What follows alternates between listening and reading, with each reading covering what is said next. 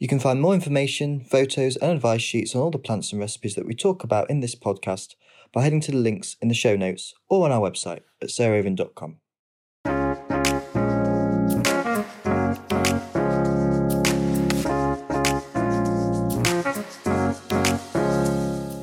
Welcome to Grow Cook Eat Arrange, the podcast between myself, Arthur Parkinson, and my good friend Sarah Raven. This week Sarah isn't with me and I am joined by a guest. She's an absolute heroine of the British ex-commercial hen, Jane Harworth of the British Hen Trust, and she founded this trust quite a few years ago now, before battery hen rehoming became something of a quite trend-setting thing to do if you wanted to start keeping chickens.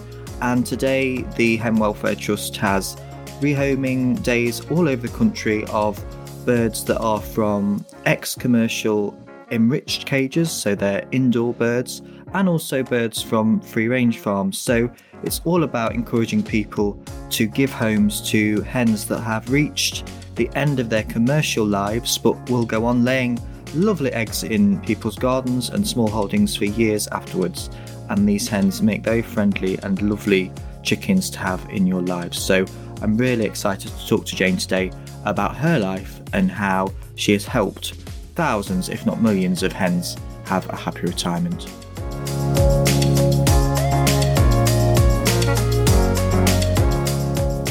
Hello Jane, how are you? I'm okay, thank you. Yeah, on this drizzly Monday afternoon. Yeah, you're in Devon, aren't you? I am in Devon. It's dreary Devon today, unfortunately. But yeah, I am in Devon. It's a beautiful part of the country. I'm very happy to be here. So when did your life with chickens start? Depends how far back you want to go. It started when I was probably 19 actually. I was still a teenager and all sort of angry and sort of what crusade can I jump on? And I saw a panorama down on the factory farm. And I kind of saw, the veal calves and all the various things, the pigs in crates, farrowing crates. And of course I saw the chickens in their battery cages, and it was the chickens that got my attention really. So from that age I started campaigning. I'd never actually seen a live chicken at that point, but I started campaigning, writing to my MP in various institutions, and didn't actually get hands on a chicken until I was 34. It took a while, but that's what kick-started me. It was seeing that programme and that passion that I obviously was slowly developing for chickens just came to fruition when I moved to Devon in 94. And I had a small piece of land, and my husband at the time said to me, go and get yourself some chickens. And of course I didn't just want ordinary chickens, I wanted to go and rescue some chickens. So I just trawled country lanes until I came to what looked like a battery farm and just wandered in, and the farmer was actually really quite amenable. Even from that start point, actually, I was always really friendly and non-confrontational, so he wasn't threatened by me in any way. And I asked, could I have some of his chickens before they went to slaughter, and he said yes. That was it. That was the start point. I asked him for a dozen, and when I went to collect them, and the first time I'd been in a unit, of course I completely lost count and ended up with 36. So it was squashed into my mini metro, which I'd never allow now. I'd never allow that to happen now, but it was lucky for those 36 really, so I took home 36 chickens. Yeah, I remember it well. Can you describe for me what a battery farm looks like? I know what they look like, but I think a lot of people wouldn't know what a battery or a boiler chicken farm look like as you drive past one. What are they like when you go in these units? Well, when I started out, it was the old style battery units. So they were very small cages, which were not much bigger than your average cat basket, like a large cat basket, and that would house 4 chickens, up to 4 chickens. So they couldn't sort of stretch their wings out fully, and they couldn't really settle down with any privacy to lay an egg. It was a pretty miserable existence. They're just surrounded by wire on all 6 sides. Nowadays, of course, they're now in what's called enriched cages. They are better than the old style battery cage. They are typically big enough to house up to 80 chickens. So you can have an entire flock within a cage, but they're still surrounded by wire. They don't have anything other than the perch to sleep on that's solid underfoot.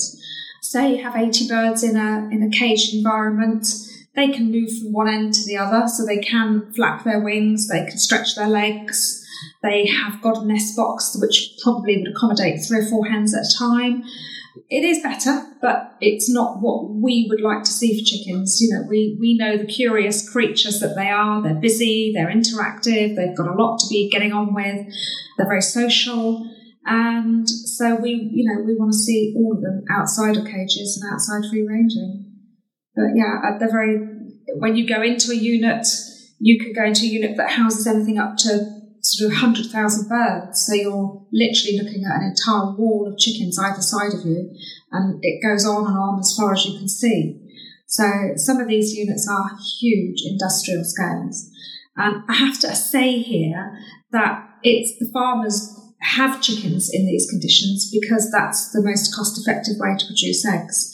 And whilst we as consumers want cheap eggs and cheap food, that's the way that it's done. So, it's down to us as consumers. I never, ever think it's fair that we point fingers at farmers. Yeah. And how do you make your relationships with farmers? I think that's one of the nice things I like about your organisation is you haven't chosen to demonise farmers at all. If anything, you've obviously made very strong relationships with farmers that enable you and your teams to go into battery sheds and take out end-of-lay hens for rehoming. How have you gone about creating this network of rehoming sites through the UK for these end-of-lay hens? Well, it makes me laugh when I look back at it, actually, because I'm not a very large person. In fact, I'm a really quite small person. And I used to go to conferences, so egg industry conferences and events, and I'd have a little badge saying, at the time I was called Battery Hen Welfare Trust, and I'd see these big burly farmers sort of taking a physical step back from me as if I was a threatening person. And I think they just expected me to be confrontational, and they expected me to sort of berate them and give them a hard time, really. And of course I did exactly the opposite. And I just said, I'm not here to give you any grief at all. In fact, I'm here to understand what you do, why you do what you do, how can I help in a positive way. And it was just having that attitude, really. I had a few lucky breaks. I met a very key contact at one of the farms, and he really liked what I was trying to do. And he trusted me. He knew that I wasn't going to take photographs in units, because I've seen some pretty grisly things. But where you've got a lot of animals, you unfortunately have, some unpleasant things. You have illness and accidents and all sorts of things. So I think he trusted me completely and was very helpful in opening doors. I opened a lot of doors myself. And it's culminated in me doing a lot of campaign work with the industry and, television appearances with the industry. Did one only last week, actually, for ITV regarding avian flu. So there's lots of things where I see common ground, and I love collaborating. And for me, it's all about awareness and all about making consumers understand how they can influence hen welfare and at the same time how they can support the British egg industry. So yeah, it's all about that positive campaign. And of course the nicest outcome through that relationship is you're able to secure retirement homes for all of these hens. So what is the difference of an ex-commercial hen versus a point of lay pullet that you could go and buy at, say, 18 weeks old? What are the main differences once a hen has come out a unit of being commercial? She's laid eggs for about 65, 72 weeks. What are the main differences when you get your hens that you're rehoming? So you have birds that sort of are in the commercial sector and at end of lay. They're called spent hens, and they will come out with very large combs because they've been so productive. That denotes health, but their feathers may be very sparse, and it really does vary. So we can go to a free range unit and bring out birds that are frankly ready for the oven. They've not got a feather to their name, our oven readies as we call them, or you can go into a caged unit and you can bring out birds in good condition because the farmer's got his feed mix right, or his husbandry is very good. So the physical differences are the feathers and the comb. In terms of what you get from the hen. I know the birds that we rehome sort of roughly 50 to 60,000 a year, depending on avian flu impact. They'll go on laying really well. I've got a very small flock of 12 hens, and my production rate is about 70%. And yet I've had some of those birds for 4 or 5 years. Wow. So, if you feed them well, you look after them well, they'll carry on popping out delicious eggs. Yeah. I think the feed is really important, isn't it? And it's something that often is overlooked. If you're going to feed your girls, they've got to be on quality, good feed, haven't they? Without a doubt. And, I don't know whether I'm allowed to say, you can cut it if I'm not, but I wouldn't use anything other than the Allen & Page or the smallholder range. I love it. Yeah, I totally agree.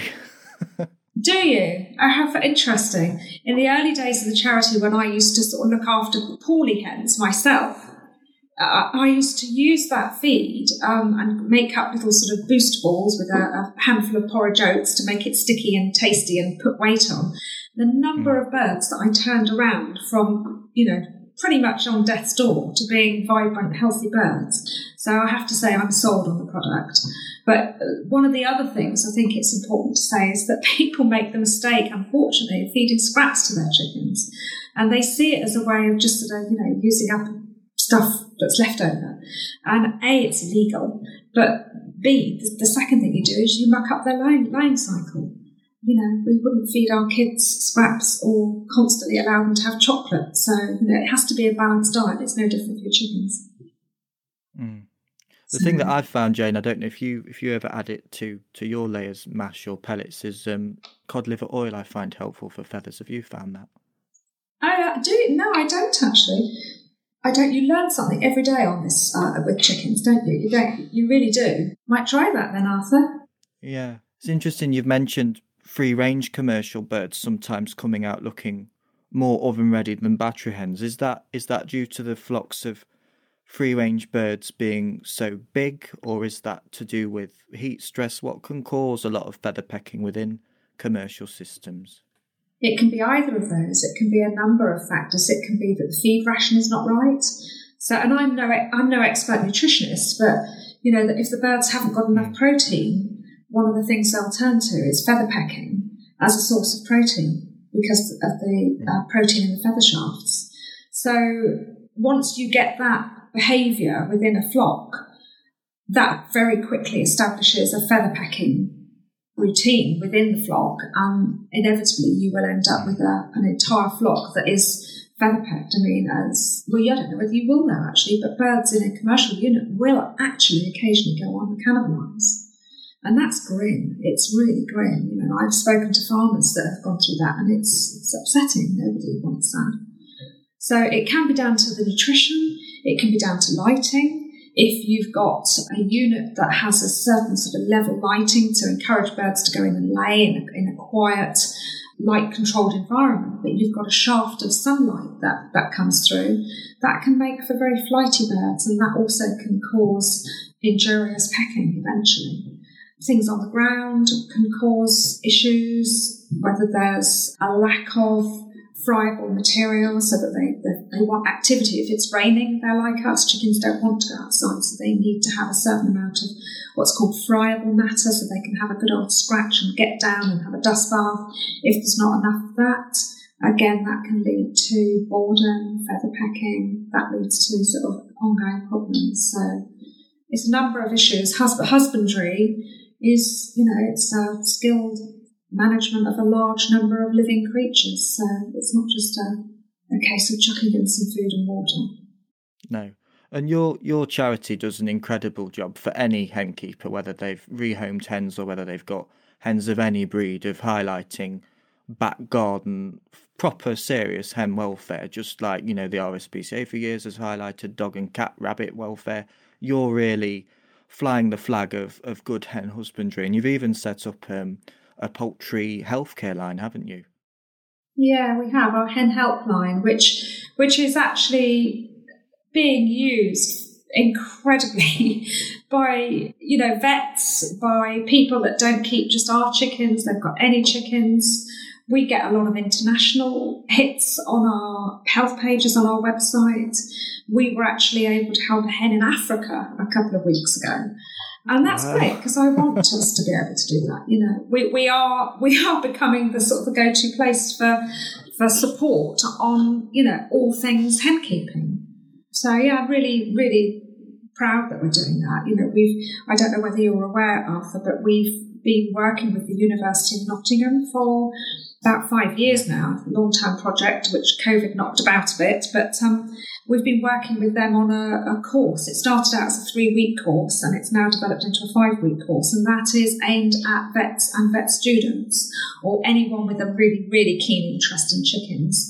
And it sort of covers everything from sort of husbandry management, the difference between the egg laying and the commercial sector, but then we go into very detailed information on diagnostics and treatments, surgical procedures. I'm really lucky down here. I've got the most amazing vet, Italian vet, and she will do anything. She'll try anything. And we've been able to video her performing never done before operations on birds. And she's extremely skilled at it. So she's going to feature in it's called a massive open online course, and free for people to tap into. And we're really excited about it. We launched that at Easter. And, you know, the reason that we approached the University of Nottingham is because we knew there's a huge gap. And vets, as you probably know, don't have much training on chickens. No. They are only taught on chickens in a commercial sense, not in a pet sense. And, you know, we've proven that there's a growing demand for support for pet hens. Yeah, I couldn't agree more. I've had some very interesting times in a veterinary waiting room with pet chickens, and the response from vets who don't know about chickens has been incredible. In fact, I think it was Pam Ayres who wrote a poem about having a battery hen whose wing had been torn off by a fox through the wire, and she describes taking the hen to the vets. It's quite a funny poem. You should all look that up on YouTube or wherever it is. Yeah, it's great. So what's your vet? I actually use, well, I hope I'll be able to use your emerging veterinary helpline and guide to wonderful poultry vets across the country, but definitely. I use a vet called Victoria Roberts, actually, who was the only poultry vet I could find. I've never met her, but she does an online. She was one of the first poultry vets to have a website, and she did a wonderful book called Poultry at Home. She started up somewhere that you'll probably have heard of called the Domestic Fowl Trust, and she wrote lots of books on poultry healthcare. But she was a registered vet, and so she does chick vet. So if I have an emergency or if I'm worried, I can send off. I pay for an online consultation. Okay. But she's old school. I'd imagine she'll be retiring soon, or maybe she already is retired. But I'm sure she'll be really pleased with what you're doing, because, yeah, vets just don't seem to know about birds. I mean, I've taken budgies and canaries to vets, and they don't know about them, let alone chickens. No, we've proven that the demand is there, and the pet chicken is now the 4th most popular pet in the UK. In fact, globally, it's come up the ranks from 6. And we know that there's a lot of vets that are keen to know more from the interest that we're getting from here and overseas. And why shouldn't birds have the same sort of support? You know, and people really are seeing them as pets now. They, you know, whether you have them as egg layers, predominantly as a bird that you get the added bonus of having a poached egg on toast for your breakfast, or whether you want them simply because they're fluffy and soft and really good at interacting. Like any other animal, they need a certain level of support when they sort of fall poorly. So, yeah, we're really thrilled that this is finally coming to fruition. So, yeah, hopefully by Easter we'll be up and running. Yeah. Fingers crossed. That'll be really good Easter eggs for everybody with hens, if that's the case. But with poultry, I do find that prevention is better than cure quite often. What would your top tips be for prevention of hens becoming ill? What are the things that people should really consider before they get chickens in order to keep them healthy and happy? I think the real basics for me are commitment. It's not an animal you can take on lightly. They're like any other pet. They need daily care. You've got to make sure you give them security. Obviously, you get predation by daylight now, not just overnight. So you've got to make sure that you're you've got the funding to sort of invest in something secure and solid. Good food, we've already talked about that. There's no doubt in my mind that good food equals a healthy hen, happy hen, productive hen. Fresh water. I would also say it's crucial for people to know how to handle their birds. And we've got a section on our website which gives you tips on, points out all the various parts of a chicken. And we always advise people, if you're worried about a hen, it's standing a bit hunched in the corner or something like that, pick up a healthy hen and do all your checkpoints. That might be the comb, the crop, the keel, the vent, and then pick up your poorly hen and tell us what those differences are. And inevitably, we will pick something up from those checkpoints, what the difference is. And of course, that's a really good starter for sort of being able to diagnose a hen. I'd say those are the real key things. In terms of prevention, you could do some really simple things. One of the things I learned, after a few years of fighting red mites, is just to use diatomaceous earth all the time. Perhaps when it's really in the depths of winter, you don't need it. But as soon as the sun comes out comes my big tub of diatomaceous earth. And although occasionally you may have a small surge in numbers or a small infestation, if you carry on with that preventative measure and you keep going, I've touching wood here, I've never had a bad infestation since using something like that. And of course it's clean, environmentally friendly, the birds don't mind it, it's good for them. So there are basics. A worming program, another essential. We wouldn't dream of not worming our cats and dogs, and chickens need worming too. Yeah, people don't realise, do they?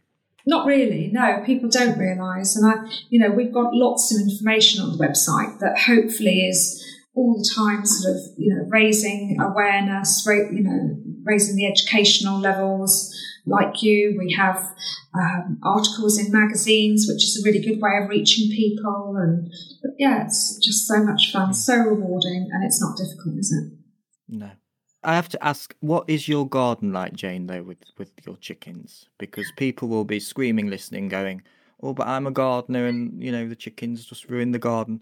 Have you got any advice for people with expatriate hens in their garden? What would your top tips be on having a lovely garden with a few hens within it to keep both loves in life harmonious? That's a tricky one. I would say that you need to give your hens as much space inside their run as you possibly can, because if you have got prized petunias and things like that, chickens don't differentiate. In fact, they think they're being helpful in trying to deadhead for you, but they kind of don't get quite the concept of deadheading. So my chickens, I'm lucky, I've got a big front garden and then I've got a big separate back garden, and mine are in the back garden where the plants are sort of fewer in numbers and the hens don't really make any damage. The worst I have out there are some nice dust baths, and they've made a lovely dust bath just outside my kitchen window, which is a full-length window, so whilst I'm having my lunch, there's nothing nicer than seeing my girls having a nice dust bath. It's really, really relaxing, actually. So, there's ups and downs with it, but it's like anything. If you get a dog, it might dig a hole. It's amazing watching them, isn't it? It is. It's lovely. I love it. Yeah. Especially for hens that haven't felt soil. Yes, exactly.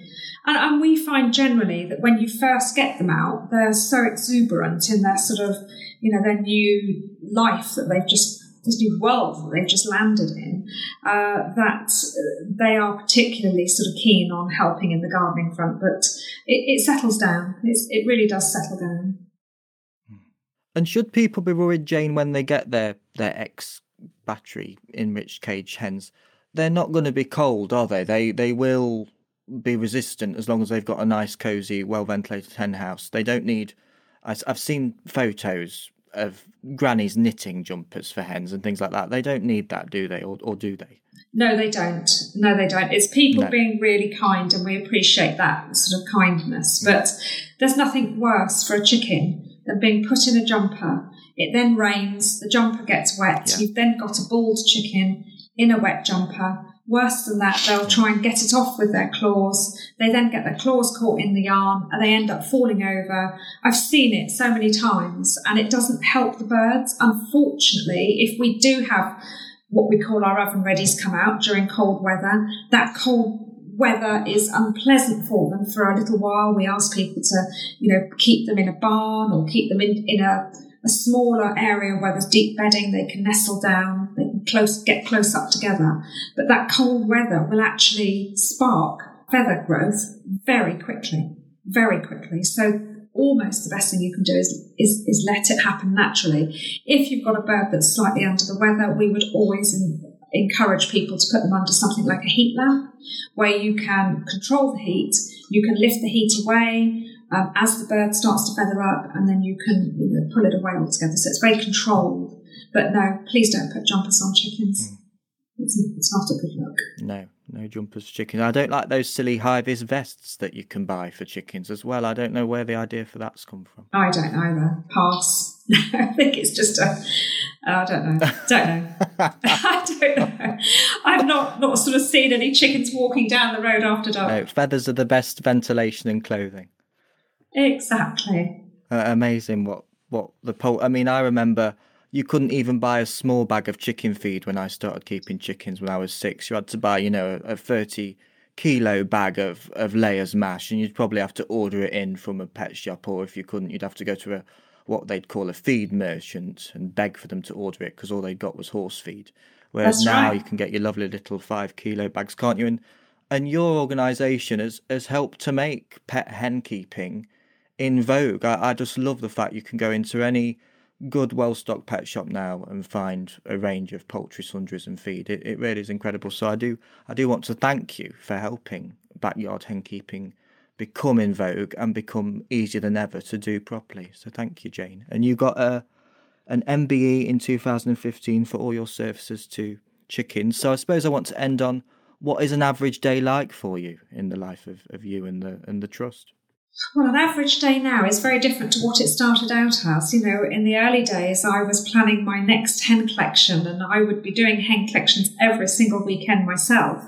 And I don't do that now because I am actually sat in front of the computer developing the charity. So sometimes I miss the old days and quite like to get stuck into, I loved nothing more than going into a unit and pulling hens out of cages and taking them on to a better life. And I'd be walking up and down the aisle saying, "You're coming, you're coming, you're coming." And I just loved it because it was the feel-good factor was so high. But nowadays, I'm much more effective in front of my computer.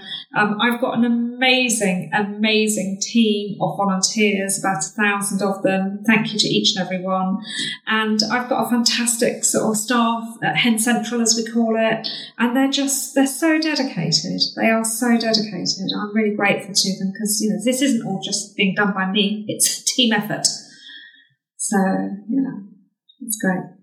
Well, thank you, Jane. And if you want, please do log on to the British Hen Welfare Trust website to see all this wealth of information. There's also a really fantastic online shop that they do, so please start buying your poultry feed and sundries from them to help the trust. And you can also see Jane in action because some lovely person has uploaded The Secret Life of Chickens, which Jane was on quite a few years ago now, but you can watch Jane with her chickens. It's an amazing programme about chicken behaviour, and you see Jane going into a battery farm with Jimmy Dorothy and rescuing some hens. It's a lovely thing to watch on a cold spring day. So please watch that, and please check out the British Hen Welfare Trust and maybe consider giving some hens a lovely new lease of life this year. Thank you, Jane, for joining me. Thank you very much. Thank you.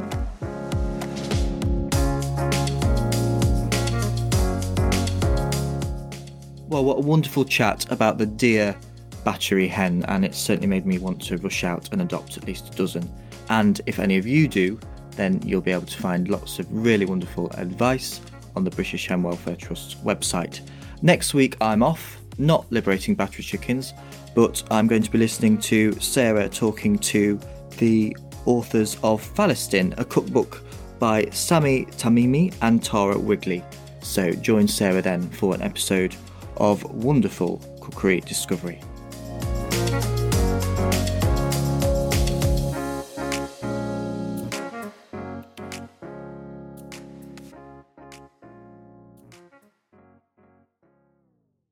You can find more information, photos and advice sheets on all the plants and recipes that we talk about in this podcast by heading to the links in the show notes or on our website at sarahraven.com.